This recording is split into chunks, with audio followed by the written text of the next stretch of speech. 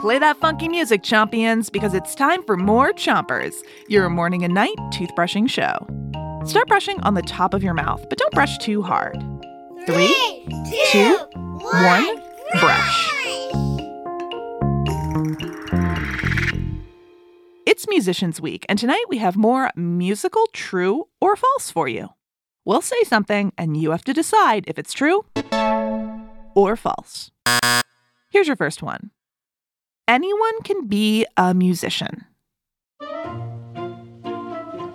So is this true or false? Can anyone be a musician? The answer is true. Anyone can become a musician. It just takes practice.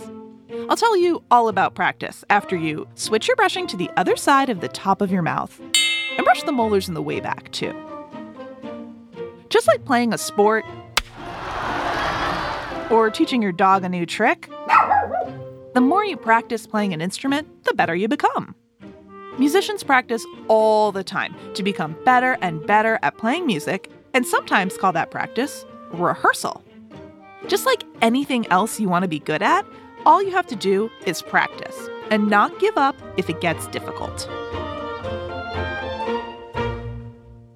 Switch your brushing to the bottom of your mouth and brush your front teeth too. Here's another true or false for you. Your voice is an instrument.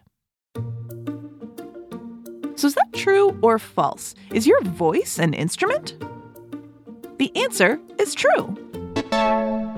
The human voice is an instrument, and lots of our favorite musicians use it to make music. Switch your brushing to the other side of the bottom of your mouth and brush in little circles around each tooth. When we think of musicians, we often picture someone playing a piano or jamming out with a guitar. But singers are musicians too. Singers, sometimes called vocalists, are people who use their voice as an instrument. Just like with other instruments, vocalists have to practice. It sounds like this. Me.